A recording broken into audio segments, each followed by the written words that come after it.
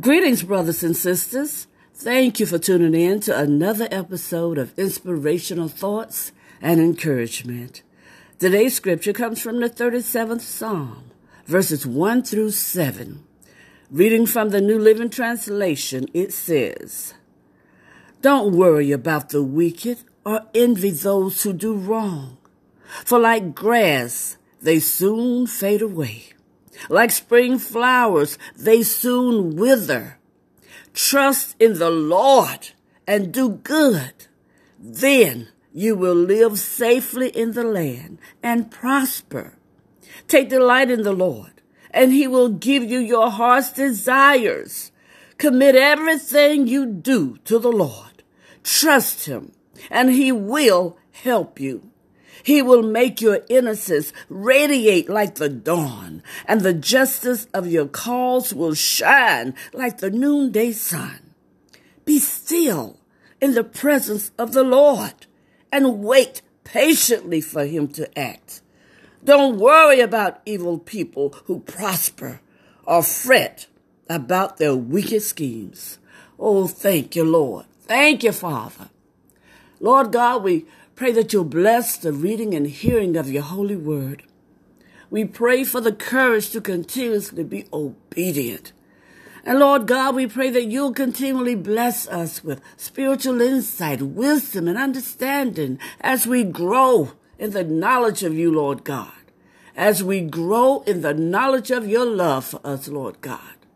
This we pray in the precious name of Jesus, your Son, our Savior. Amen and amen. Thank you, Lord. Thank you, Father. Thank you. Brothers and sisters, have you ever heard the phrase, God helps those who help themselves? I know I have.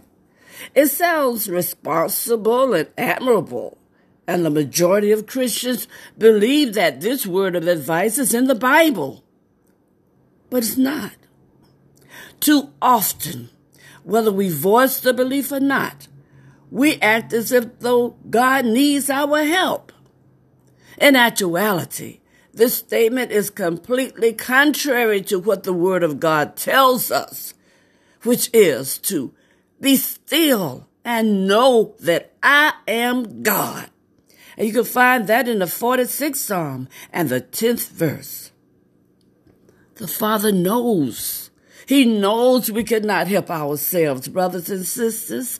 That's the very reason he sent his son to die, because we were utterly helpless to improve our sinful condition. Romans 5:8. God's will for us includes his fundamental call to stillness. When we're quiet in his presence, we put ourselves in the most teachable position possible. Amen? It's where we are most able to discern or understand his spirit. Brothers and sisters, are you too busy to hear from God? Think about it. Remember that he could accomplish far more through a surrender spirit than we can in 24 hours of hectic activity. Oh, thank you, Lord.